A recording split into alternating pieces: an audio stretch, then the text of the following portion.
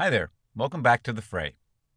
You're about to listen to Ep.5 of the podcast series, ostensibly dedicated to the mathematician and French patriot Evariste Galois. However, we are covering quite a bit of ground getting there, so Episode 5 is still knee-deep in the world of the history of algebra. So if you want to catch up with what we've been covering so far, feel free to listen to some previous episodes. If you want to dive in, welcome. And then thanks for joining me as we enter the fray.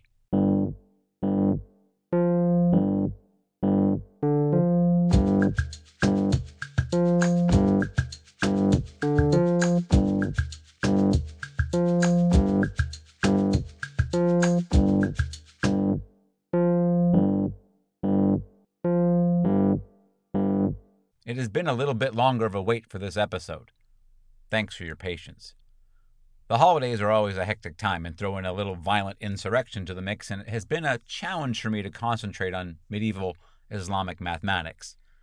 This is the result of poor planning on my part, planning never really being one of my strong points. Maybe I should take the time and bake into my process a plan to plan. But is that possible? Can you actually plan to plan? Are you not planning already when you are planning to plan? And does not that planning constitute planning in the sense of the overall plan? See, this is where my head has been for the better part of 6 weeks.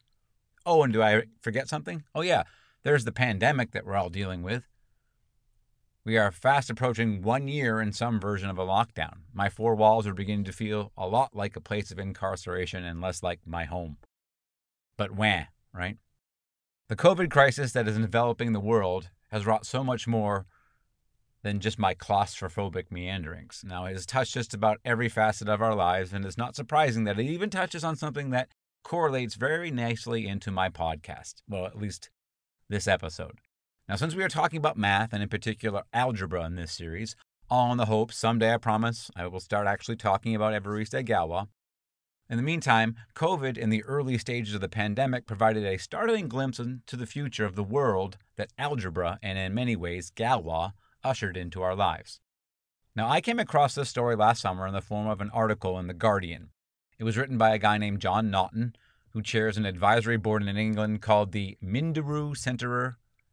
I always read it wrong because there's the R at the end of their T's. The Minderoo Centre for Technology and Democracy.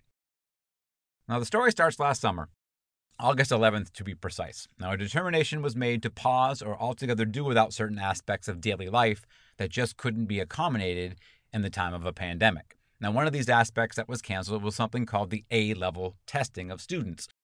These series of exams go a long way into determining the next step for many of the best and brightest. Now, think of them like the SATs that high school students participate here in the States. Now, with the cancellation of the testing, the educators of England found themselves in a sticky wicket. How do we generate the final grades of these students without these crucial exams? They were faced with a choice. The first was to rely on the teachers of said students to estimate how the students would do on the tests and give an approximation of a final grade. The second option was to turn over all the information to an algorithm and let it determine the final grades. The choice was made to go with the algorithm, which incidentally has its own name. I'd like to introduce you to the OFQUAL, OFQUAL, so OFQUAL algorithm. Now, when the grades were released after OFQUAL got done analyzing the data, it caused a stir. Now, this was due to a large percentage of students, somewhere between 35 and 40%, received grades that were a full letter grade lower than they would have gotten before the math, or OFQUAL, stepped in to settle it. What happened next was one of the largest rebellions, at least according to the article, against an algorithm that I can recall in modern society. I mean, there were literally signs and shouts of "fuck the algorithm," during hearings and stuff. And to make matters worse, it seemed like OFQUAL singled out lower-income public school students who made up most of the percentage that received lower grades. Now, in fact, if a student attended a costly private school, they were twice as likely to receive an A than their public school counterparts. Now, the anger released because of these results was only quelled when the Prime Minister himself stepped in and threw out OFQUAL's results and asked the teachers to give the final grades. The Prime Minister went so far as to call OFQUAL a mutant algorithm. That's a quote. which according to the author of the article and common sense of most who understand how algorithms work is not true. Off-qual didn't go off the reservation and punish poor kids just because it felt like it. In actuality, what off-qual did was exactly what it was programmed to do. Take the information at hand, follow its internal logic, and determine the best answer, which is what it did. What people got so upset about was how off-qual exposed the systemic repression of non-elites. The information that was entered into off-qual was already slanted in the favor of the private school kids. The reality is that modern society is still built upon a foundation of inequality and suppositions that make it much harder for less privileged people to get ahead in life. That is what the data said. Interestingly, instead of learning that lesson, it seemed like the educators of England scapegoated the math and chalked it up to malfunctioning technology and couldn't see the truth staring them in the face. That society gives more credence to where you went to school and what the name is on the outside of the building than what happens inside its walls. So besides the cognitive dissonance concerning how human intellect and learning is actually valued in society, what else does this tell us? For me, the most important aspect of the story is not the rampant ignorance of society's biases. It is instead the large chasm between society and how everyone, including its leaders obviously, understand how the world of algorithms and in turn our modern world actually works. This is especially prevalent when it comes to examples like off-qual and its ability to use heretofore unknown logic to ascertain results that shine a light in the dark places of human thought. We all think we are basically good people. We all think that people that look like us are basically good people. We all generally do not like people who do not look like us. In turn, we all generally do not like people who do not think like us. We all like to think we make decisions that reflect a holistic understanding of how the world works. Now, when someone casts doubt on these beliefs about oneself, there is usually two choices. In the instance of off-qual and the grades it produced once they were presented to the humans involved, most of the thinking around the cause and effect of the situation was a mutant algorithm had gone off the rails, when in truth of the matter was exactly the opposite. Human thinking has always been off the rails, obeying nothing even close to a formal set of logical rules on any sort of consistent basis, and off-qual just happened to notice and point it out to us. It is a very strong impulse in the human psyche to protect those fundamental concepts that manifest as pronouns. You, me, I, we, us. These are all intertwined with ideas that, sure, I'm a good person. Now, just as an aside, during the busing crisis that started in 1974 in Boston, which, if you don't know, is a conflict that arose due to a governmental policy enacted with the goal of integrating Boston public schools. Though it's pretty much a known fact nowadays, it bears repeating that Beantown has a very strong history of racism. Of course, long history of abolitionism too, but damn, the town can really be a cesspool of hate. Now, this is represented well in the actions of the white neighborhoods that were receiving the busloads of black students to be integrated into their very monochromatic student population. The mothers of the neighborhood, all white, awaited the busloads of newcomers to their school. They were a welcome committee of sorts, but the food they carried was rotten and designed to offend and inflict psychic damage. These mothers, many of them with children in tow, the ones that were too young to be in school, they would hurl food, and most often choosing to toss bananas. A commentary on how they felt about the new student's race. This was not a one-time thing either. These wonderful mothers would be there for months, even extending it to the following school year, throwing rotten bananas at black students who had the gall to follow the rules. They chose to throw bananas. Do you think they went home thinking to themselves as generally a good person? Off-qual and his fellow machine learners will not stop pointing the mirror back at us. And the choice we have as we stare into our collective reflections is either to accept the truth of the results or to ignore them.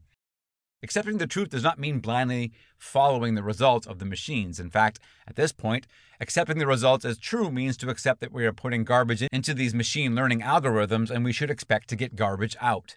The only way to fix that is to nourish ourselves in healthier information, more educated choices, and less archaic criteria concerning human rights. Until this happens, we can never expect anything other than a lie that we all tell ourselves is real. Ignoring the results altogether is the other choice, and in many ways, ignoring in this context means actually paying attention to only the results and not understanding the faults inherent in the conclusions. That's kind of the wacky part of this choice, is that it's comprised of actually two diametrically opposed camps. The first being what you would expect as the faithful member of a religion, and the second being the technocrat whose devotion to everything technical leads them into the same wilderness they say they abhor in their opponents of faith. Now, if you think that I'm taking too big of a leap into the pool of algorithms, let's spend some time reviewing just some of the areas of our society that are using algorithms in very much the same manner as the education system of England. Now, we can start with social media. This is one that most of us already know about. All of the online options for social media incorporate algorithms that target every click and every second we spend online. In this realm, algorithms have long been blamed for every ill we ever experience. But social media is hardly the only facet of our world that relies on algorithms, or what the author of the Guardian article calls machine learning, which is just a more advanced form of algorithm. He says, quote, "The side effects of machine learning within the walled gardens of online platforms are problematic enough, but they become positively pathological when the technology is used in the offline world by companies, government, local authorities, police forces, health services, and other public bodies to make decisions that affect the lives of citizens. Who should get what universal benefits? Whose insurance premiums should be heavily weighted? Who should be denied entry to the UK? Whose hip or cancer operations should be fast-tracked? Who should get a loan or a mortgage? Who should be stopped and searched? Whose children should get a place in which primary school? Who should get bail or parole? And who should be denied them?" The list of such decisions for which machine learning solutions are now routinely touted is endless. And the rationale is always the same: more efficient and prompt service, judgments by impartial algorithms rather than prejudiced, tired, or fallible humans, value for money in the public sector, and so on, unquote. What Ofqual exposed was the inefficiency of mathematical machine learning in the form of algorithms based on the innate biases that all of our data sets have, including the data sets that went into writing the algorithm. No matter where the data is coming from, if humans compiled it or wrote it, it's going to carry the stink of human ignorance with it. The fact that there was an uprising concerning the students' grades was affront to normal human sensibilities. On top of that, what the author calls machine learning is in fact advanced algorithms that use internal logic in lockstep with this flawed data sets to produce their results. Now, what makes machine learning different than the average just process algorithm that follows a series of sort of transparent steps, if not then this, sort of stuff, there's very little understanding of the aforementioned internal logic that the machine learning apparatus is using. Even the programmers who created the thing cannot really understand the logic that is being used to come up with the answers. It's a plot twist right out of a science fiction story. The very monsters we created to make the world more transparent are instead black pits of uncertainty that no human has the abilities to fully understand. What does that mean for our future? Will we ever be able to rein in what Boris Johnson called mutant algorithms? That actually remains to be seen. For me, at least, for this episode, it highlights something that I have been saying for some time now. This disconnect as to how we think the world works and how it actually does. This is something that I call the gap. I know it's not a clothing store, but a divide that separates those in the know and those who are not. This is not something that is a new phenomenon. There's always been a gap in human societies. It's just that this gap has always been consistent and relatively unchanging in the form of regular guys and dudes, for it's always dudes who are in charge. The dudes in charge have used all sorts of methods to run the world: violence, religion, power, wealth, politics. All of them are part of every human society from the dawn of time until now. Our current gap that we are living is, in fact, not one, but two gaps. One much older and more well-known in the form of religious doctrine and metaphysical truth, and another younger gap running alongside the older gap, but increasingly veering off on its own path, the path of science, mathematics, and material truth of one discipline or another. Its younger gap is increasingly defined and run by the deep algorithmic thinking of machine learning. And this is the most important part. We have no idea how or why the machine learners are coming up with the answers that we are all so thirsty for. Their logic is impenetrable to the best of human minds. The only other entity that understands a machine learner, or at least has the possibility of understanding it, is another machine learner. No machine learner gives a damn if we get it or not. It's like the end of the fantastic Spike Jonze movie, Her. We are just way too slow for them.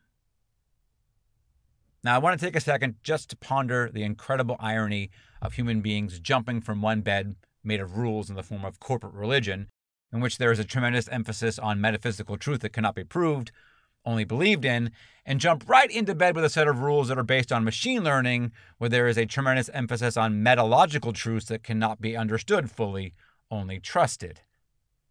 Now, this is why I have a pet belief that irony is in fact some weak force present in the universe, like gravity, but belonging strictly to consciousness instead of being manifest in material matter. But it looks like we are all well on our way to this irony actually being a reality. So how did we get here? How did we get to this world that is dominated now by two gaps? And has this ever happened before? Is there something we can learn from our past? Well, lucky for you, dear listener, this is what the whole episode is all about. This uneasy new world defined by this new type of gap. It all starts with what we're going to cover in the remaining time we have, but before we dive into that subject proper, let's spend a little time in review of how we got here. I mean, after all, there's been a substantial gap of a different kind between the last episode and this one. Now, where we last left off, our hero, algebra, was in its infancy. Caring for the newborn form of math was none other than the self-subscribed father of algebra, a man named Diophantus, who lived in the city of Alexandria. He is purported to have sired the branch of mathematics called algebra, though he never used equations and never called it algebra. So he was most concerned with the dominant form of math practiced in his day, geometry. This view of math, geometric, was Greek in origin, and its everyday use by the ancients has been likened to our use of computers in our time. I mean, for most of us, how our smartphones work is irrelevant to the fact that it does. For the ancient Greeks and the rest of the Western world at the time, geometry was similar. Now, I heard it put, it's much easier to draw a circle or a square in the dirt than it is to add up multiple sets of numbers. So geometry was obviously preferred in a practical way. Most people use it in everyday life to navigate the daily tasks and solve problems. Now, how geometry worked was left to a small group of specialists who drove the innovation and saturation of geometry to the masses, so to the thinkers of the day. Not too dissimilar to our current situation with our phones and the eggheads in Silicon Valley. For some of the Greeks, the ones who counted themselves as the intelligentsia of their time, math didn't stop with the merely practical. In addition, or more to the point, because of geometry's additional metaphysical qualities, the Greeks started a process of reversing the idea of what you see is what you get.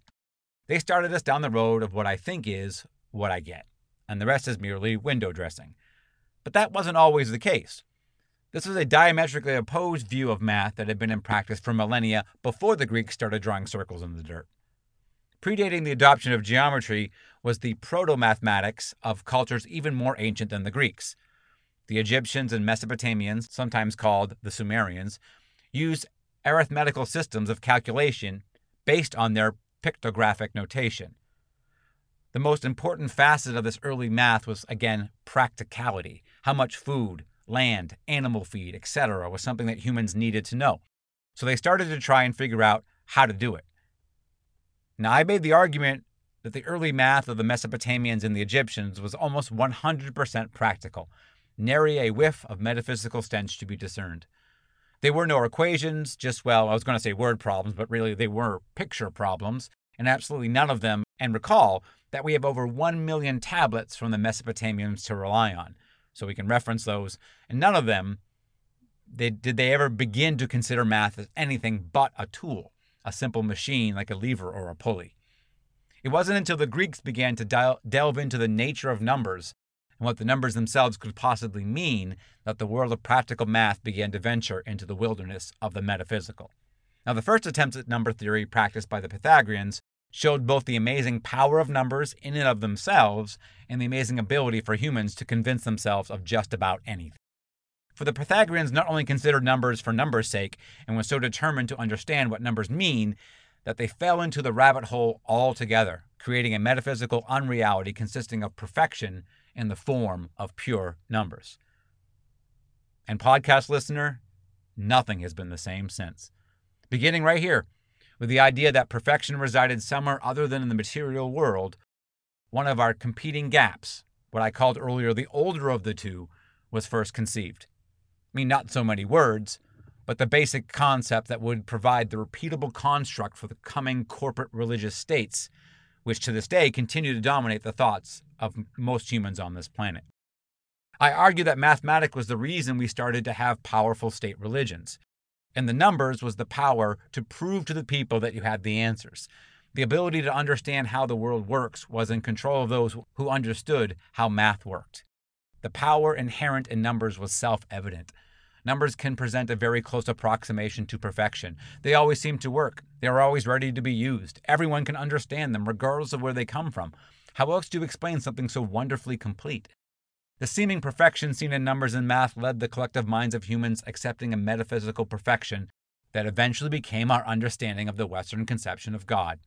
In short order, once perfection was isolated and defined, the corporate religions that were constructed in and around the time of math's metaphysical leap solidified. Now, I'm taking a 100,000-foot view of the process, of course. There are many other facets that go into the world of human thought. I'm not saying that the only reason that religion came into being was because math, and more succinctly, the search for understanding numbers, but I'm saying that it played a very important role in the process. I have gone so far as to state that I believe math and our basic intuition for it predates, evolutionary speaking, the formation of human emotions. We as a species developed the basic concepts of math before we started crying or laughing. I'm not saying that we learned to square the circle before we learned to cry at a good film. What I'm saying is that the inherent relationship of consciousness and matter developed together and started long before we developed any other aspects of human behavior. This elemental connection between matter and mind started before there was even a mind to call things matter. It is a good way of explaining a lot of things. For instance, it is why math doesn't make us emotional. Why people of completely different belief systems, hated enemies even, will still use the same mathematical techniques, the same mathematical notation, without reservation. It is also why we trust math. It works, almost to perfection. The faith espoused by the believers of the world is in some sense a faith in the explanation of the Pythagoreans and the Platos. That the world as we sense it is not the real world, not the perfect world. That the world exists but only in one place, the minds of men. Human perfection is only made possible by surrendering the practical and embracing the meta-perfection of the numbers. Now, reaching back to the technology metaphor I used earlier, dudes like Plato were the theoretical computer scientists of their day, like Alan Turing, right? And once the door was opened, the applied people began to build the edifice that became religion, or in Turing's case, the modern world of computing. Now, the metaphor goes deeper. In the case of Turing and his work in computing, the world began to construct the modern computational world on his narrow shoulders, meaning the basic concepts he laid down in the first part of the 20th century have virtually gone unchanged in almost a century. His theoretical universal computer works exactly like the device in your pocket, but at their very core, they are the same machine. And during the 80 years in between the Turing machine and the iPhone, little change has occurred to the basic functioning. They still crunch zeros and ones. There has also been relatively no advancement in the general understanding of how that little device in your hand can do what it does. For most smart device users, there's not much difference between them and the ancient Alexandrian who plopped one of their coins in a holy water dispenser. In both cases, the level of understanding nary raises much higher than the level of magic. But the metaphor doesn't stop there. The hits keep coming. The ignorance of the average ancient and the average modern person are very similar when it comes to the mathematics of their day, and this leads to the same conclusion.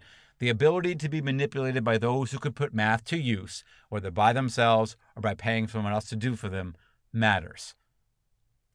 This would be manifest in things like the pyramids of Egypt, the walls of Babylon, the dome of Hagia Sophia, and the Florence Cathedral. For most of humanity at the time, these amazing structures were designed and built using math, and it was altogether different belief that they had, that the common man had, and held toward these amazing structures. What they felt was not great engineering. What they felt was awe. Now, if you are a pilgrim walking the streets of Alexandria, and as you approach your destination, say it's a temple of worship, the doors open on their own, and holy water is dispensed automatically, and large structures appear and move free of any human assistance. What do you think that pilgrim thinks? wow, these guys do some real crafty work here. I don't think so. There's probably a strong feeling of the miraculous in that them thou pilgrim. Now fast forward to our modern world. Now I'm not saying that people think their iPhone is a miracle. I am saying that that word is how most people would describe how their iPhone works. They may not attribute it a spiritual meaning, but its functioning is as mysterious as any of the works of their professed deity. In both cases, the idea for me is not about the belief in a supernatural deity. It's more about driving the common sense of the day using technology and math. The tastemakers at Apple are not much different than the priests of the temple. They both feel that they know what you want before you do. And they go on to prove that fact by watching you fall in line with what they are selling because it helps the average guy in the street make sense of their world. I mean, math didn't die in the West in the Dark Ages. It was just put to use for one reason and one reason only: to be used by the corporate religions to demonstrate their singular position as the intermediary between God and the common people. Now, one look at the magnificent works of architecture that were produced in the forms of temples and churches. I mean, what are those edifices if not a mathematical representation of power that comes from mastering the use of geometric knowledge? Now, in these awe-inspiring buildings was where the common people would go and try and get a handle on the unknowns of the world. The big questions like, who am I? Why am I here? What is going to happen to me when I die? When it comes to religion, this is not a very big stretch. It is pretty much the advertised intent of what religious practice is supposed to do. Now, on the other hand, is that what your iPhone is doing? At first blush, it may not appear to so.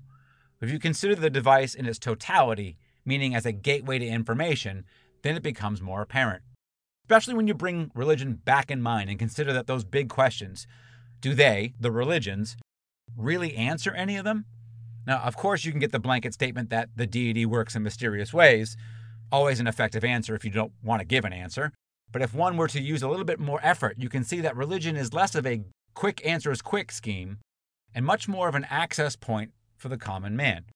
An access point that provides for them institutions comprised of experts who have worked hard on their behalf to understand the complexities of accurate knowledge and offer up tools to allow you a greater understanding of life's mysteries. Basically, a gateway to information. Information that is curated by human hand to achieve an intended goal. In religion's case, all glory to God and keeping the walls of the monastery strong.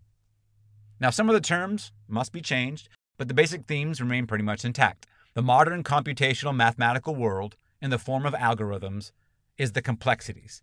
And the main way we interact with that world is through our phones. The information that we get from our devices is also curated, mostly by inhuman processes like off-qual, to achieve an intended goal. In Apple's case, all profits to the shareholders and keeping the stock price strong. In any event, the practical proto-arithmetic that was being practiced by the Egyptians and Mesopotamians was a math that existed only in the world of everyday existence. Now, if you were to think of a pyramid, not the Egyptian one, but like the nutritional pyramid that you had on the wall during grade school, but the bread and the grains on the bottom, and then like vegetables, and then fruits, and then like fats and sugars at the very top, right? Anyway, you have this pyramid, but instead of food, think about it what culture needs, okay? For the average Sumerian or Egyptian, math would exist at the bread level. It was a basic necessity for life. More importantly, for this discussion, it being math never left that base of the pyramid for the Sumerian or the Egyptian. Now, on top, in the Sumerian or Egyptian period, on top of that base level, with all the tools of how to live, the additional levels of those cultures, the pyramid was made up of things like wealth, power, and right at the top, most important of all, lasting fame. To be honored in the minds of other men, especially in posterity after you died, was the pinnacle of the ancient pyramid, which is kind of an interesting twist. Prior to the Greeks and their metaphysics, the most important consideration in the lives of men was not what was happening in their own heads, but what was being thought of by someone else's. Of course, the Greeks changed all that. They placed math not only at the base of their pyramid, but at every other level all the way up. But then they also flipped the pyramid upside down. The perfect form, represented best by geometry, was the starting and ending point for the Greeks. Access to everything, including the material world, is due to these forms. If not for them, there would be no reality. We know these forms innately, but indirectly, as we are too imperfect to view perfection. Now, once you accepted the perfect forms as the basis of all reality, you would be able to move up this inverted pyramid of the Greeks towards much more mundane pursuits, very similar to the Mesopotamian and Egyptians, such as wealth, prestige, and of course the chance to have their names echo down through history.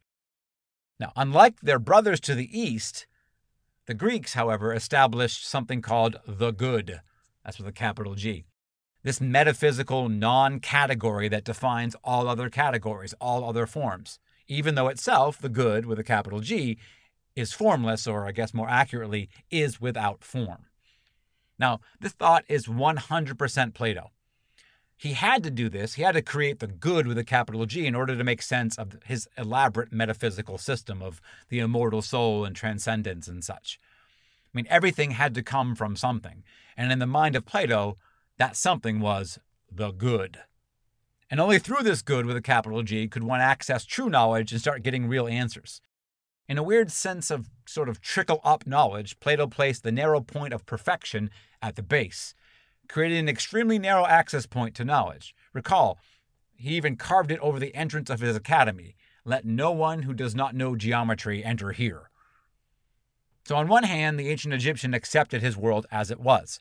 The ability to make sense of his world was not tied to his ability to understand an inner perfection. His gods were real in the form of the pharaoh. So there was really no great mystery to existence. Any work in the field of metaphysics was strictly a genealogical endeavor. In this world, math, as it was just another tool, was available to anyone and no great importance was placed on its existence. In contrast, the ancient Greek asked a lot more questions than his Egyptian counterpart. The fruit born out of these investigations was to remove the consideration of what the other man was thinking or remembering about you, and replace it with what you yourself and your own thoughts determine is the correct course of action. In a sense, the Greeks began the internalization of reality, taking it as something self-evident and seeding some doubt into the faith that what we are sensing and what we are thinking are the same things. Now, Plato, the architect of this burgeoning kingdom of the mind, was no fool. If one was to place the responsibility of reality into the mind of the individual man, then there needed to be safeguards put in place. Hence Plato's creation of the good with a capital G. While all thoughts were listened to, only the good with a capital G ones are worth a damn. Certain glimpses of the good were made available to humanity, almost exclusively based on mathematics, specifically geometry. But it took years of study and contemplation to achieve any sense of the real that existed in the minds of all men. Now, the ancient Egyptian knew all he needed to know about reality. The world was the world he encountered with his senses. The Greek determined that they knew nothing other than there was something better, more perfect, more mysteriously responsible for our reality, and it can only be known in our minds. Now, the reason I'm focusing on this is because it actually brings to light what I wanted to talk about in this episode. It is fitting there has been a bit of a delay in getting this episode produced because what I want to discuss is gaps. Distances between one event and another event. Or more to the point for this show is the distances between the common understanding of how the world works and the actual way that the world works. Now, as I mentioned earlier, generally speaking, I would venture that there is always a gap of this sort in human societies of all stripes. The rank-and-file tribesman has no idea how the shaman does what they do. They just do their part to make sure the shaman can continue to do whatever it is they are doing that is keeping them all alive. Now, in some ways, the gap in this situation is both enormous and incredibly small. Since the shaman actually has no effect on the survivability of the tribe, then the gap between what is known and what can be known is infinite because there's nothing to be known. So anything, you just make it up. Now, on the other hand, the day-to-day grind of a tribe of nomads applies the stark reality to the fact that the skills needed to survive as a nomadic tribesman doesn't require a degree from Caltech. I am no way selling them short, but in a life or death struggle to survive, there is no time for the details. If you haven't eaten in 2 days, you're not going to make sure that you have a clean napkin in hand before digging in. I mean, most of human life required absolutely no manners or rules whatsoever. This was not by choice, since we obviously love that shit, but humans, for most of our existence as a species, just didn't have the time or the inclination to consider such things. I mean, another way to understand the infinitely large and small paradox of this type of gap is that even though there was an infinity of options open to the proto-metaphysics at the time, None of them were real, so when the average nomad on the street, when asking big questions like, why am I here, and what is the meaning of life, would get one stock answer, because we, the gods, the shamans, the witch doctors, pick your poison, we said so. So this answer is at once big, meaning that once the answer of the mysterious ways the world works is given, all things are on the table, as they could be anything, since it's just conjecture and guessing at that point. At the same time, this type of answer is extremely small in scope as well. It is a simple A to B answer, and that is the end of it. No need to ask it again or to keep investigating. In many ways, up until the Greeks, this type of world, the one ruled by shaman and their political allies, was the dominant form of human society. Magic, ghosts, monsters, ancestors dominated the metaphysical wilderness of early humanity. So this infinitely small large thing was perpetuated throughout human societies long before they began trying to adopt alternatives. We have talked extensively about the Greeks, but they were hardly alone when it comes to adjusting to and managing their version of this gap. Coincidentally, about the same time, the Chinese were learning the words of Confucius, as were the Indians hearing the thoughts of Buddha. But throughout it all, magic was still there. As human cultures in places such as China, India, and Greece began to become proficient in surviving, and in some cases actually being able to put some distance between the everyday grind of not dying of starvation, and this new petri dish of human behavior, though remember to our standards it would still come across as practically Stone Age in its creature comforts, it was light years from the nomadic lifestyle that had defined the short, nasty lives of humans for almost 1 million years. The modicum of space and time that was carved out for human leisure was put to use in many ways by these early human societies to bring under control the chaos and despair that afflicted most people just trying to make ends meet. You might think this was a time when major religions would begin to spring up. In some cases, that was true. The Jewish religion had been around for some time before the Greeks hit the scene. The Persians, in what is now Iran, were professing a monotheistic religion called Zoroastrianism. In many ways, these religions were started with a similar intent, an effort to pull, kicking and screaming, humanity from its barbaric past into the future. Spend a few minutes with the Old Testament or Google Zoroastrianism and check out all the practical rules being laid out concerning what to eat, who to sleep with, and who to listen to when it comes to disputes. In many ways, the super early entrants into the religion game were guidebooks for this new stage in human society. But they were not alone. In around the same time, other major centers of human development were also searching for a way out of the vicious cycle that was human existence. A cycle that was ruled by magic and superstition. In China, Confucius worked against the magical theory of how the world works using pragmatism. In India, Buddha chose to practice removing oneself from the world in general, in effort to escape the magical misconceptions of the world that caused so much misery, and the Greeks were establishing a formal process for taking the whole thing internal. And though I'm no expert on Confucianism, I would postulate that the gap between common sense and how the world actually works in society defined by his teachings would be on the smaller side. There is very little metaphysics in his system. It's all about manners and social order, which is sort of the essence of a small gap, right?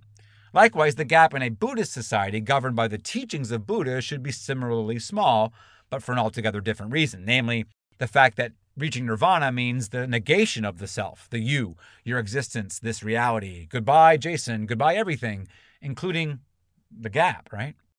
Now, of course, in between the nomadic tribal life and the worlds ushered in by the likes of Confucius and Buddha, there were our friends, the Mesopotamians and Egyptians. Now, we've spent many words on these cultures, and I only bring them up again to mention that the gap they had to deal with would also be relatively small. This is due to the limitations in technology, as well as to the lack of a coherent metaphysical system. Put another way, life was simple. That brings us to the internal, eternal world of the Greeks. It is internal because it exists only in our minds, or more accurately, outside the capacity of our minds to truly comprehend, so our mind does its best with a weak facsimile, and eternal because it, the truth, the forms of perfection that form our understanding of reality, transcend all space and time. The internal, eternal nature of this brand of metaphysics, while attempting to minimize the gap, is in fact expanding it. This expansion of the gap will form the basis for the age of religion that will follow in the wake of the collapse of the ancient world. This larger gap is in some sense really just the same old gap with a little bit more depth to it, meaning that the previous gap was defined between real life and life governed by magic and superstition. I pointed out that the distance between those two magnetic poles was both extremely large and extremely small. Why? Because, boom, the essence of simplicity. But at the same time, anything a human mind can reason with becomes fair game. In other words, anything goes. For society to function and grow, this issue needed to be dealt with. How best to keep the gap, or at least convince enough people that this gap is small. That the way the world works for the average guy is how the world works for everyone, and most importantly, understood in a similar, common manner. The Greeks took a good hack at the problem, seeing the problem and addressing it by flipping the prevailing wisdom on its head. For the Greeks, it was no longer why, because, it was more like why. Because there is a more perfect world out there, and due to our limitations as humans, we can only catch a faint impression as fleeting and illusionary as shadows created by a fire. To best understand why one should educate oneself to the perfection of geometry first and foremost is to understand the perfection of mathematics is to ponder the good.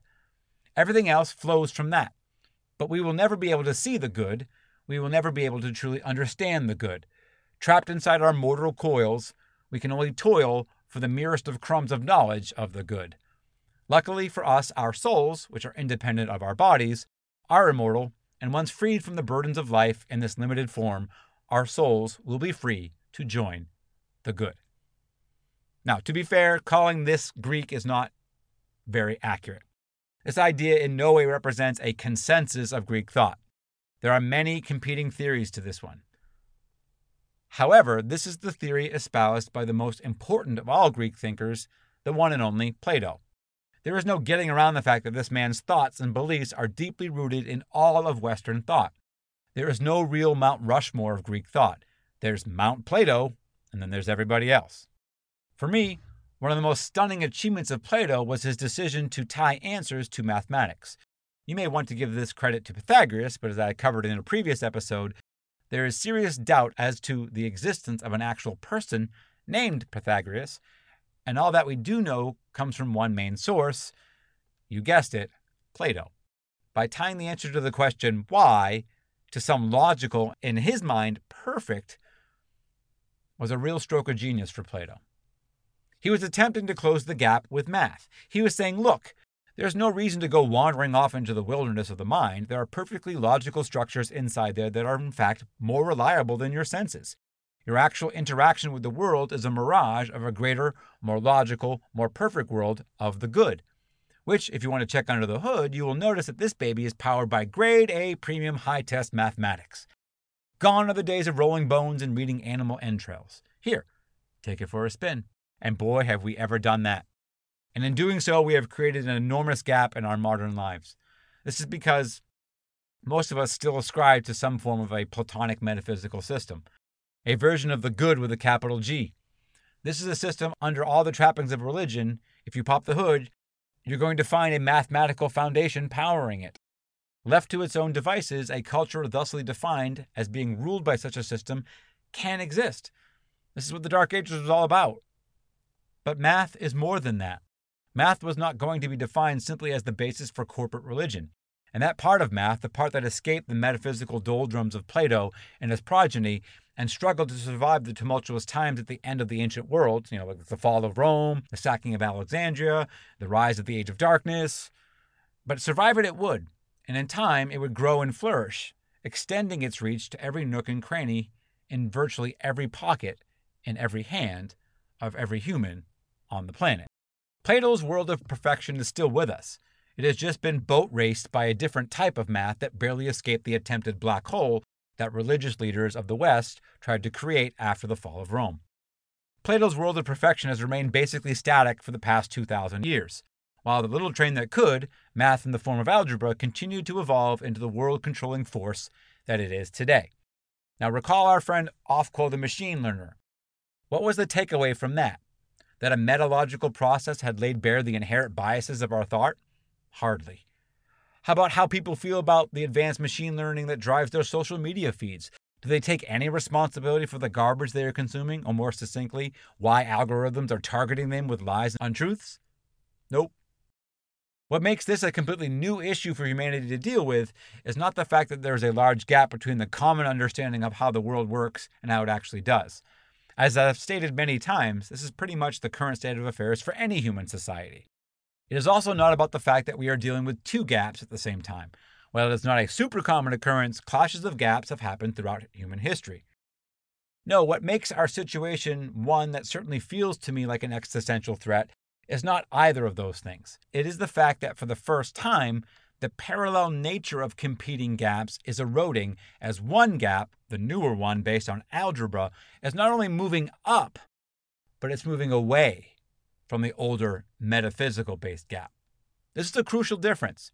In past gap conflicts, say between political factions or religious sects, the parallel nature of the gaps, the running concurrently beside each other until one is absorbed into the other or the other just stops running, the basic direction that they were traveling does not change.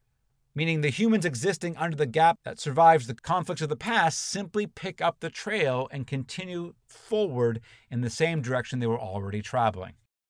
Our gap problem is different because for the first time, one of the gaps is moving not only in front of the other gap, but it is also moving away in a wholly new direction. Now, if my imagery is working at all, I hope you see the problem in your mind's eye.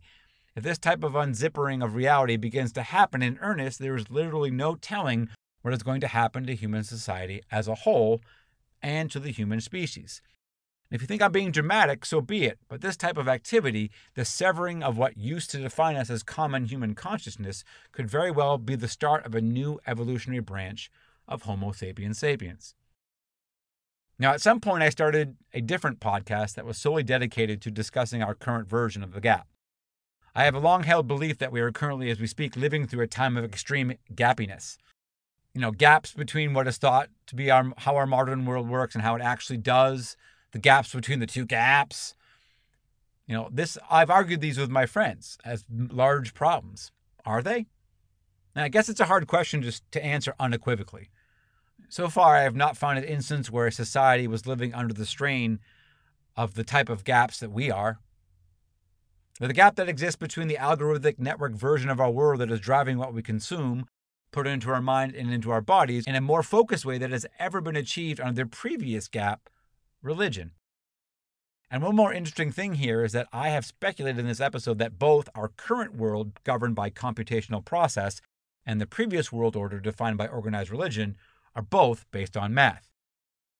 I've been riffing on the mathematical parts of religion for a while now, establishing clear-cut evidence that the metaphysical world of Platonic forms, created from geometric reason, established a belief in a capital G good that defined perfection that is only understood through intense study and sacrifice.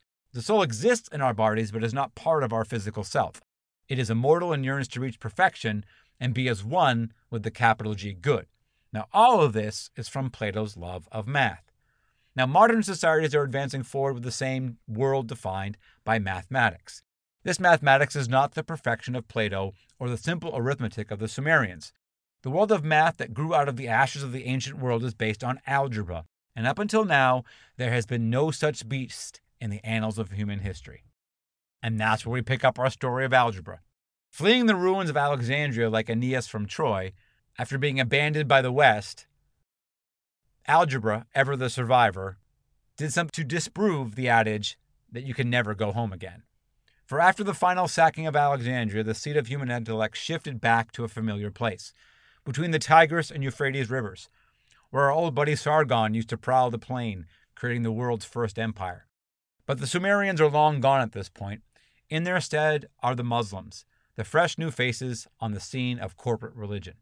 Islam, for me, proves two basic principles at once. Number one, history will repeat itself. Number two, nature abhors a vacuum. The Islamic religion came into existence in or around 622 AD. Now, its founder, Muhammad, was from Mecca, which is in Saudi Arabia, and putting aside all the warring and palace intrigues, the opportunity for Islam to come into being and its ability to spread as rapidly as it did, in some part, has to be attributable to the power vacuum created by the collapse of the Roman Empire and the actions of the early leaders of the Holy Roman Empire that took its place. So sort of like vacuum, meet Muhammad. Now, I know very little concerning the Islamic religion. It is undoubtedly metaphysical, which is probably all I need to know. Now, one observation is the difference in what I would call marketing material. Taking in the other two Judeo-Christian religions, you trace a line from chosen people to forgiven people, and thanks to Muhammad, submitted people. Now, from the standpoint of public relations, it is clear at the time of Muhammad, and especially roughly a century after his death, Islam and the Muslim culture as a whole was seen as the cultural and intellectual standard of its day. They, of course, inherited this mantle from the likes of the Greeks in the form of the Alexandrians. Now, for many of the early rulers of Islamic culture, having a robust scientific understanding of the world was an important jewel in their crown, a nice property in their portfolio. Just like the Romans before them. It also couldn't have been lost on the leaders and commoners alike the stark difference between the dreary life of a Westerner in, say, 800 AD and the gilded existence of a Muslim in an empire that stretched from Spain to India. Now, our story of math picks up in the epicenter of Islamic political, cultural, and intellectual power. The city that most of us know for completely different reasons, but in this time it rivaled and some say even surpassed Alexandria in riches and influence. The city is Baghdad, and mathematics is a big deal in the biggest city in the Islamic Empire. Now, after about 75 years of factions warring over Muhammad's body and what comes next, fighting for control basically, the seat of power settles on the fertile plain between the Tigris and Euphrates rivers. Math has returned home. Almost as if they knew it, the leaders of the city created the House of Wisdom, a place that would be likened to its more famous predecessor in Egypt, the Library of Alexandria. Beginning in the late 8th century and continuing long into the 9th century, the golden age of Baghdad was the stuff of legend. Literally. The fable 1001 Arabian Nights was penned during this time of worldliness that was going down in old Sargon's backyard. In keeping with its role as descendant of Alexandria, during this time Baghdad was an extremely liberal place to practice one's beliefs. The city was full of Christians, Jews, pagans, Zoroastrians, Buddhists. It was a place, much in keeping with tradition, where all lines of thought were considered.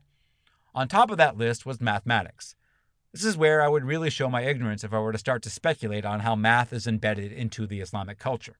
As I mentioned earlier, the system is based on a metaphysical perfect being, so I think I've covered that topic in past comments concerning religions in general.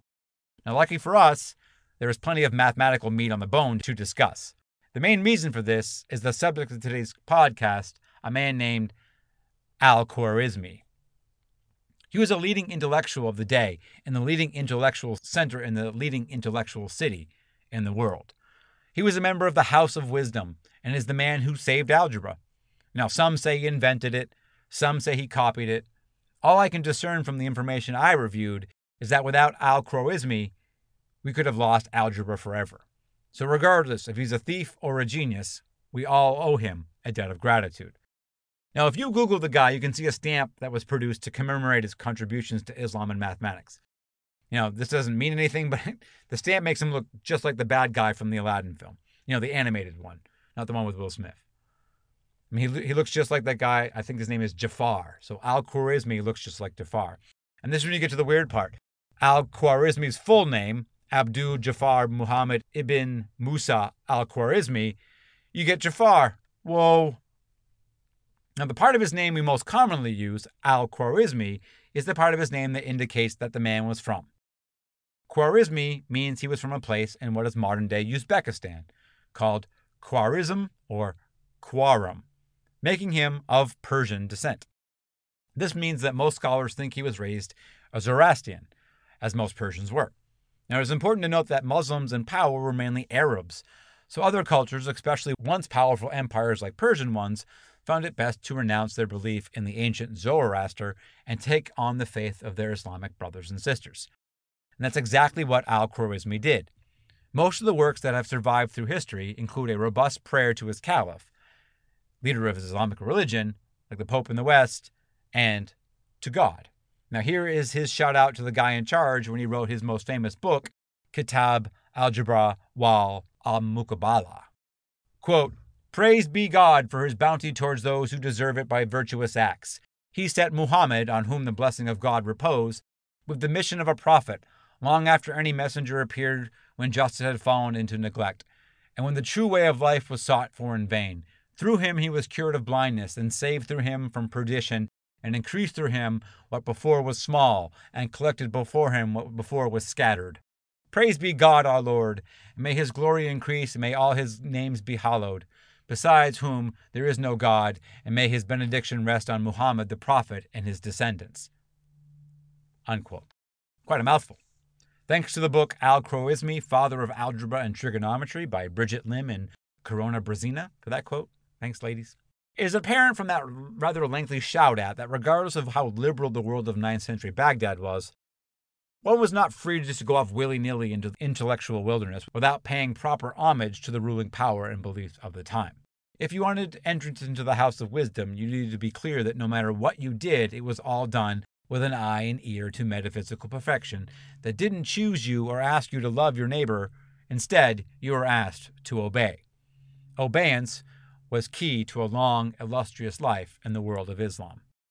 But I'm not going to belabor the point, which I know is a little bit out of character for me.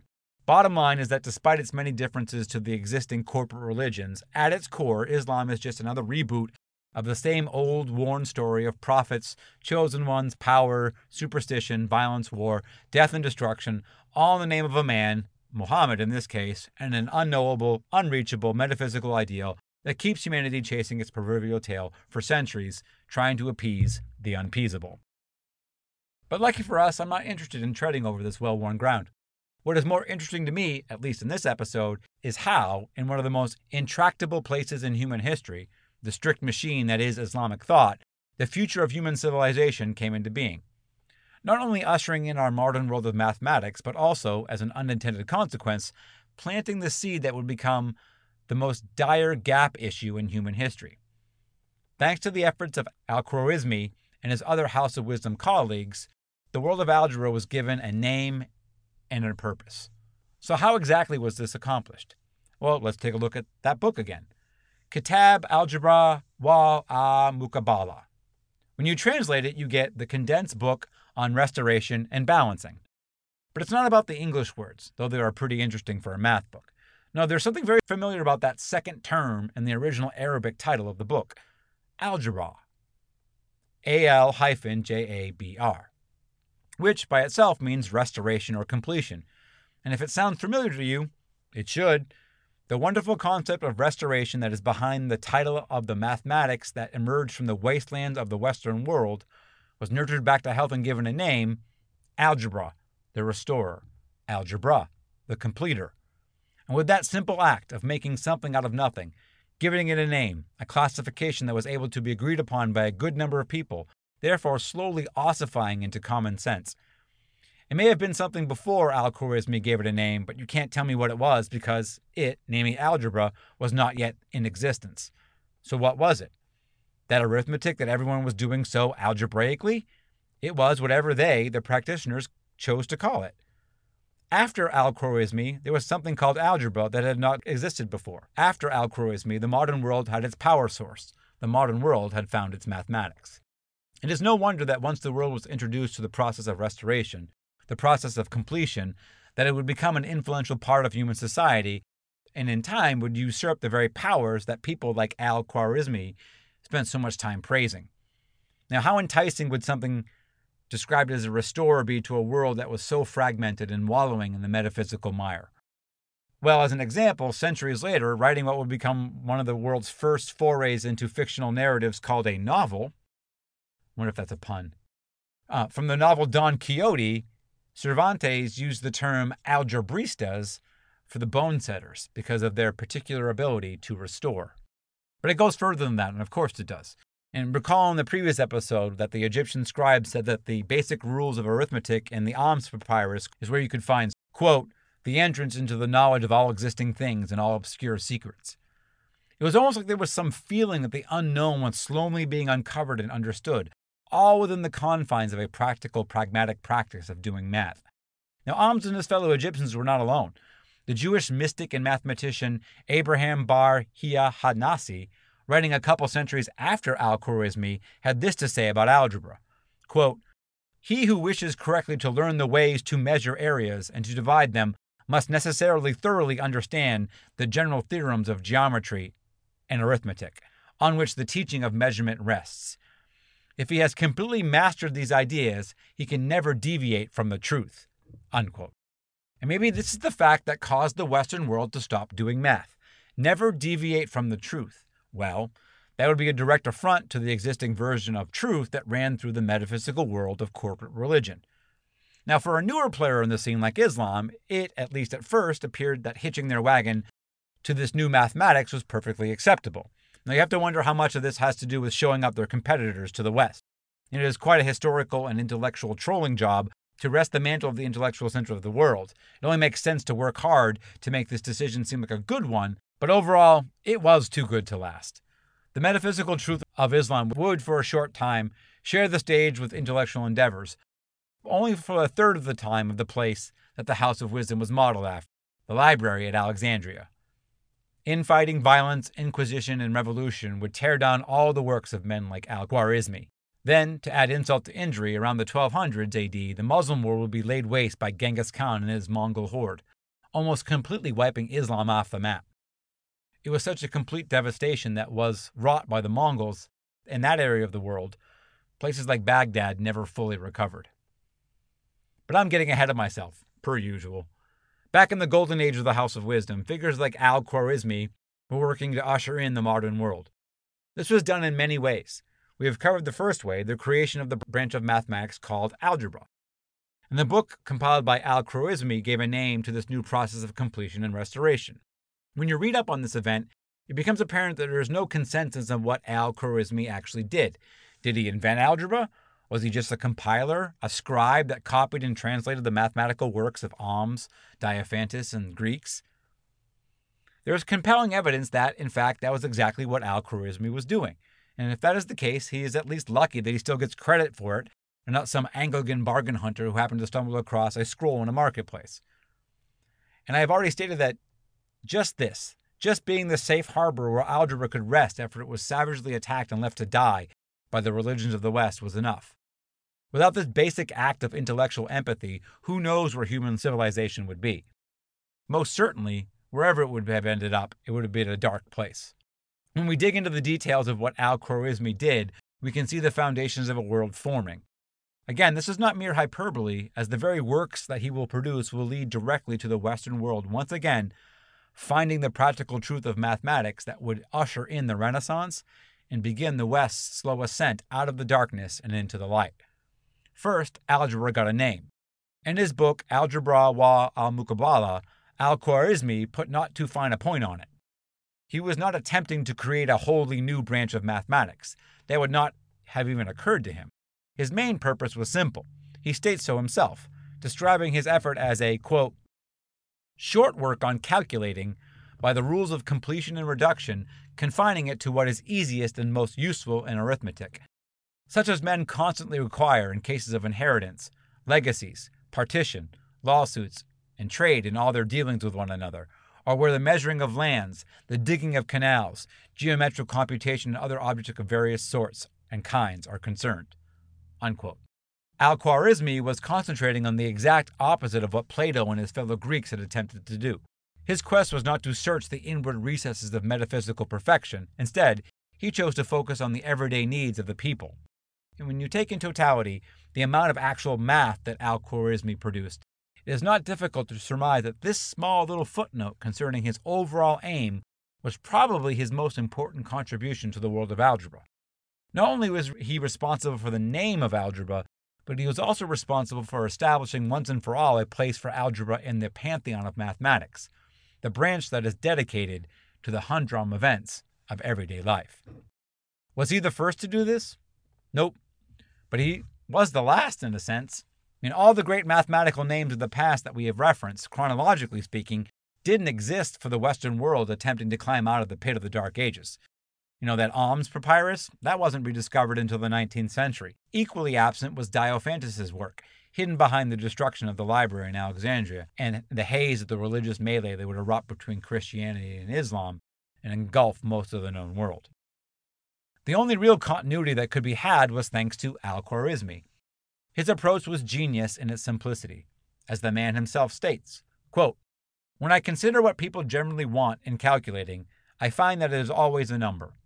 I always observe that every number is composed of units, and that any number may be divided into units. Moreover, I found that every number which may be so expressed from 1 to 10 surpasses the preceding by 1 unit. Afterwards, the 10 is doubled and tripled just as before. The units will thus arise 20, 30, etc. Until 100, then 100 is doubled and tripled in the same manner as the units and the tens up to the thousands. So forth until the utmost limitation of numeration." Unquote.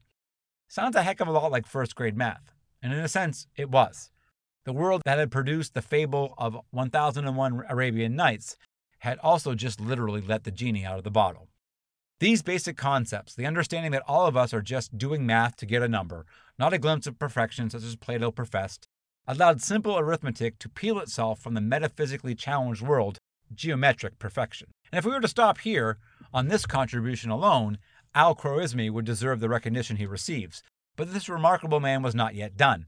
Coming to the conclusion that the man is always just searching for a number, Al-Khwarizmi would note that this new way of doing practical math needed some help. To this end, he wrote another book, whose title, when translated, reads Treatise on Calculation with Hindu Numerals. Now, in this book, Al-Khwarizmi introduces to Islam, and by extension the rest of the world, the very same numbers that we use today. As a kid, I learned that the numbers 1, 2, 3, 4, 5, 6, 7, 8, 9, and 0 were an Arabic invention. Nowadays, it is thought that, like the rules of arithmetic, Al-Khwarizmi compiled the learning and knowledge of a neighbor into something his people could use. Now, it is important to remember that up until this point, no one was writing equations as we know them today. Stuff like a squared plus b squared equals c squared didn't exist. Like all his predecessors, Al-Khwarizmi wrote math in narrative style, word problems. A lot of this had to do with the clumsy numbering system that the region was still using. Namely, our friend, the sexagesimal system, based on 60 that the Sumerians were using. They had a better way, and for Al-Khwarizmi, there was, according to him, a need. Quote, "We have decided to explain Indian calculating techniques using the 9 characters and to show how, because of their simplicity and conciseness, these characters are capable of expressing any number. This includes the 10th figure in the shape of a circle, so as not to confuse the positions." Unquote. And with that, the mathematical world finally had its 0. And a simple and concise way to represent any number, and thanks to the recursive power of algebra, it became a simple and concise way to represent every single aspect of our natural world. Of course, this wouldn't happen overnight, and there were many other individuals and forces that would go on to formulate our modern world of mathematics. But without contributions of this one man, this single individual hailing from a small town in Uzbekistan, we may never have gotten there. And since this is a podcast all about the little things that make you go, no shit, there's one more thing to include in telling the story of Al-Khwarizmi. Since all of his books were written in Arabic in order to make the information contained within more accessible, they would need to be translated. Now, in time, that is exactly what would happen, and most often his books were translated into Latin. Now, the title of the book on Hindu numbers, for instance, was translated into Latin as Algoritmi de Numero Indororum, which in English means Al-Khwarizmi concerning the Hindu art of reckoning. Now, that first word in the Latin translation, algoritmi, was the Latinized version of Al-Khwarizmi's name. It was also translated as algoritmi, algoritmus, algoritme, algorithm, and it finally settled into algorithm. Starting in the West, in the late Middle Ages, leading up to the Renaissance, if you were doing math using the new Arabic system, you were doing algorithm. Of course, today we are very familiar with the term algorithm, as it become the term we use for any algebraic, nay, almost any process, mathematical or not, that uses a series of ordered, repeatable steps. Mechanistic flavor of math, the simple logic of the numbers, an unchanging set of rules that every human understands, not only in their language or because their religious leaders tell them so, but deep down in the very building blocks of what we call our being, we feel a kinship to this mechanism. That should come as no surprise, as the process of life, transforming through the rules set forth by evolution, and mathematics, defining and repurposing the rules to understand and manipulate the material world, evolved hand in hand. Now, borrowing the phrase, "in the beginning," there was one gap. It was defined by what humans knew and what they could know. The distance between those two poles was small and in most cases easily traversable for the common person. But the original gap began to widen as more and more time and effort was spent by humanity to make sense of their world. As we have said already in this episode, the gap expanded to infinite size, if only metaphysically so, as more and more humans grasped for power over their fellow people. This was done at first through magic and superstition, and then along came wealth and status, and all those were mixed into a broth called religion that has done one thing successfully throughout its history, and that is keep itself in power. By whatever means necessary, and I do mean any means. But all along, standing in the shadows, popping up its head from time to time, was the truly ancient connection between mathematics and consciousness. As societies were beginning to coalesce, the relationship between practical world that would someday be ruled by algebra began to form a new gap. This one was one of practicality, hearkening back to the prehistoric days of simple life and death. Only this new way of using our consciousness to understand the world in the form of numbers not only helped us with our everyday world, it also, by extension, helped us lift ourselves out of the primordial battleground that is life on this planet. This world of numbers became so dependable, so revered, that it became the very definition of perfection, and in a twist that is common among the history of humans, numbers became the basis for our unshakable faith in a higher power, and a world outside of our own that was better, purer, more perfect than our world, a perfection the material world could never achieve. It seemed that, for a time and for some people, math's only job was to substantiate this faith, this system of belief. But, to bring back one of my favorite quotes, to paraphrase, algebra finds a way. And starting with Al-Khwarizmi and carrying on to this very day, the way that algebra found was the one that created a new group to grow alongside the existing gap of the world, according to corporate religion. So what we have now is two competing gaps. This competition is most likely why we are dealing with such a crazy-ass world. The older gap, the one managed by corporate religion, is definitely still here. It's just not in charge anymore, and it's pissed. The newer gap is not a glory hound, so it's not commonly understood where it stands in the pecking order of our world affairs. Now, this type of gap friction is not new to humanity. It is a symptom of every conflict and shows up in every post-mortem ever done on a sustained duration of human suffering. An old gap evolving too slowly and being bypassed by a newer version more suited for the environment. These type of things never end well. But that isn't the real issue that we are currently dealing with. We are not dealing with the same old parallel gaps racing towards a common goal as defined solely by men in charge and what they tell you to believe. Instead, this new gap, the one that is growing between the two gaps, is not one defined simply by which one is further ahead or behind. No. The growing distance between the gaps themselves is the issue. And that issue that I see is that there will be no common understanding or common resolution that can be had once the two gaps diverge from their parallel trajectory. Populations ascribing to their respective systems will simply see the other group living under their chosen gap as the other, the enemy, the ones not to be treated as humans. Our past as collectively human is fading fast. No matter which side of this gap conflict you find yourself, you probably feel little sympathy for the other side. After all, it's their choice to live that way, to think that way, right? Now, in some ways, that is true. But in others, equally important to remember, the ways that human species is remarkable for its ability to work together, willingly, to achieve a goal. History is drenched in the stories of friendship, love, and all the trappings of the positive side of our evolved hypersocial design. We have literally evolved into a cooperation machine hell-bent on being social. And in most cases in human history, when the shit really hits the fan, we've been able to put aside most of our differences to save our existence on this planet. We've been lucky to have that ability, to have that compunction to survive together. It is something that we could always hang our hat on. When push comes to shove, we are all, in the end, human beings. And if that were the case today, with pandemics, racial injustice, climate change, and mass poverty and hunger, one could hold out hope that if things get bad enough, people will find their common humanity and do the right thing. That's the hope, right? The only problem with that is off-qual, and its fellow mutant algorithms are not part of that uniquely human equation. They follow different logic. They follow different rules. And they have created a different gap. They are in charge now, and unlike human beings who need more than anything to affirm this, off-qual and the rest of the machine learners of the world could care less if you know it or not. But that's nothing new. Artificial intelligence's ability to care or not care about humanity is pretty much a well-established fact, or at least one that I've accepted. They have no emotions, so it makes sense that they have no sympathy, no empathy.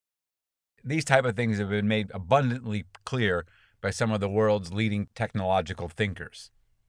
People like Elon Musk or Bill Gates. If you want to understand how they feel about artificial intelligence and machine learning's threat to humanity, go ahead and take a look. Google it. They fear that humans will never be able to truly understand what the machine learners are doing. Because of this, there will be an untraversable distance between man and machine. For me, yes, that is intimidating, and I've been worrying about this version of a gap for some time now. But funny things happen when you spend dozens and dozens of hours working on an idea.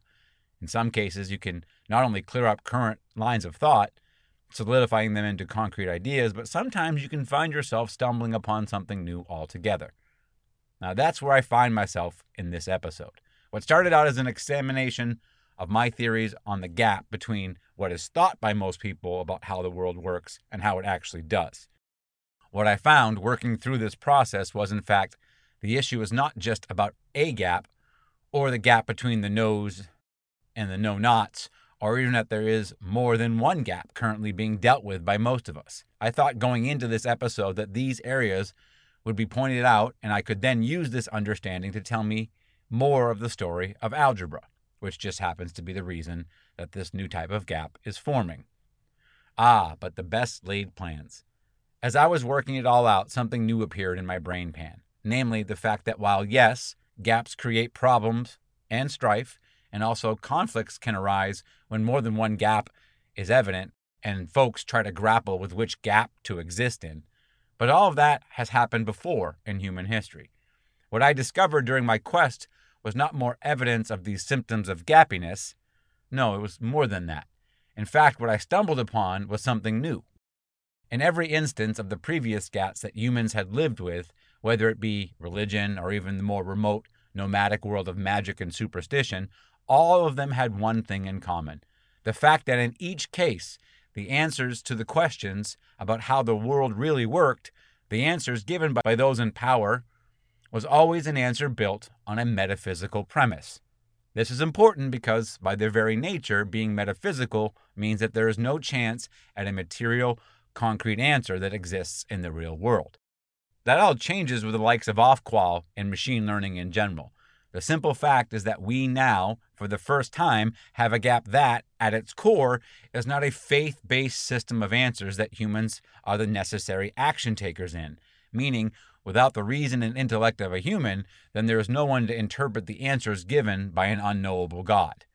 This new gap doesn't have to worry about that. Algorithms and the world they manage require no faith, no mysterious ways.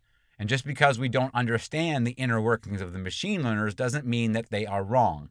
It just means that it no longer matters if we understand or not, because there is a new sheriff in town, one that lives outside the minds of humanity, one that is real. And since this new truth, this new way of making sense of the world is not controlled by the gods or by demons, but by something altogether new, a thinking, decision-making entity that in the end cares little for our world of politics, opinions, and power, and just works to give the best answer to the question it has been asked. Now, it remains to be seen if we, as a species, will be able to accept this new style of thinking and understanding of our world. As of now, it appears that large swaths of humanity will be content to leave this new gap behind and stay the course that humanity has been on since the start, in the comfort of the old gap, which was entirely created and managed by the limited powers of the human mind. And I'm saying if that trend continues, then humanity as we know it will change. Because for the first time, at least in a long time, there will be humans that don't follow that path. There will be more humans evolving under the watchful eye of a kind of logic that has never been accessible to humans before. The unflinching, cold logic of mathematics. These humans, the ones that choose to branch off with this new gap, with Off-Qual and his buddies, will start to change, to evolve into something new, simply due to the fact that no longer will they live under the thumb of a metaphysical truth that cannot be proved. Shrugging off the yoke of eternity and the strain of carrying the powerful among us as they threaten and cajole us with talk of perfection and immortality. This edifice of metaphysical truth will vanish, and in its place will be something new, something that will be part human and part mathematics. Now, of course, if you've been paying attention, that is actually how I think this whole thing, consciousness, started. Humanity and the matter that makes us and sustains us is part of mathematics, and we, from the start, have been intertwined with the numbers, evolving together. So much like algebra in the 8th century, when it returned to Baghdad to be given a name, to be given a place to exist and to be studied, prove that you can indeed go home again, the human species is once again back on track, back in lockstep with mathematics, and after millennia and millennia of being astray, humanity is once again headed home. But this being a learning experience for me, probably more than anything, heading home is not the end of it. It is merely a course correction. What this new world of mathematics and logic combined with human intuition and creativity means is so much more than just a journey back to the basic underpinnings of the universe. To truly come to terms with this is to realize what this journey is really all about. Back at the start of this episode, I began by examining the English education system, who, over the past summer, was thrown into chaos due to what British Prime Minister Boris Johnson called a mutant algorithm. I spent some time hacking away at the belief that something untoward and mysterious happened to Ofqual, but it didn't. The algorithm was simply doing what the math and the data directed it to do. And then it dawned on me, despite Johnson's intent of labeling Ofqual abnormal in some way, he actually was very close to the real answer all along. Because despite what he and a large part of humanity believe, it is not the math and the decisions it delivers to us that carry the stain of deviancy. No, not Ofqual and his brethren, but in fact, the Prime Minister did put his finger on the real issue. And it is an issue that began all the way back in ancient Greece, with Plato. That is when the mutation really started. But not in the math, not in the numbers, in the minds of men. We, in our endless chasing of perfection in our own heads. This led us down the road we have traveled for the past 2,500 years, littered with death, destruction, torture, war, and genocide, all in the name of something we can never know. For that is the reason that we feel so uneasy with this new algorithmic world, a world that is defined by a new gap, and it is because this so-called new world is not new at all. It has just been repressed and hidden for most of us under the spell of corporate religion and the power structures that it creates and which demand fealty in blood and death. But maybe there is hope. This new world, this new gap, may offer us a chance to break free of the unknowable, to emancipate ourselves from subsidizing men in robes who claim to hold the power over us for eternity. For this is what I learned in the process of producing this episode of the Fray. I learned that, in fact, algorithms like Ofqual are not abnormal. We are. Our thoughts are. Our system is. We, therefore, are the mutant algorithm.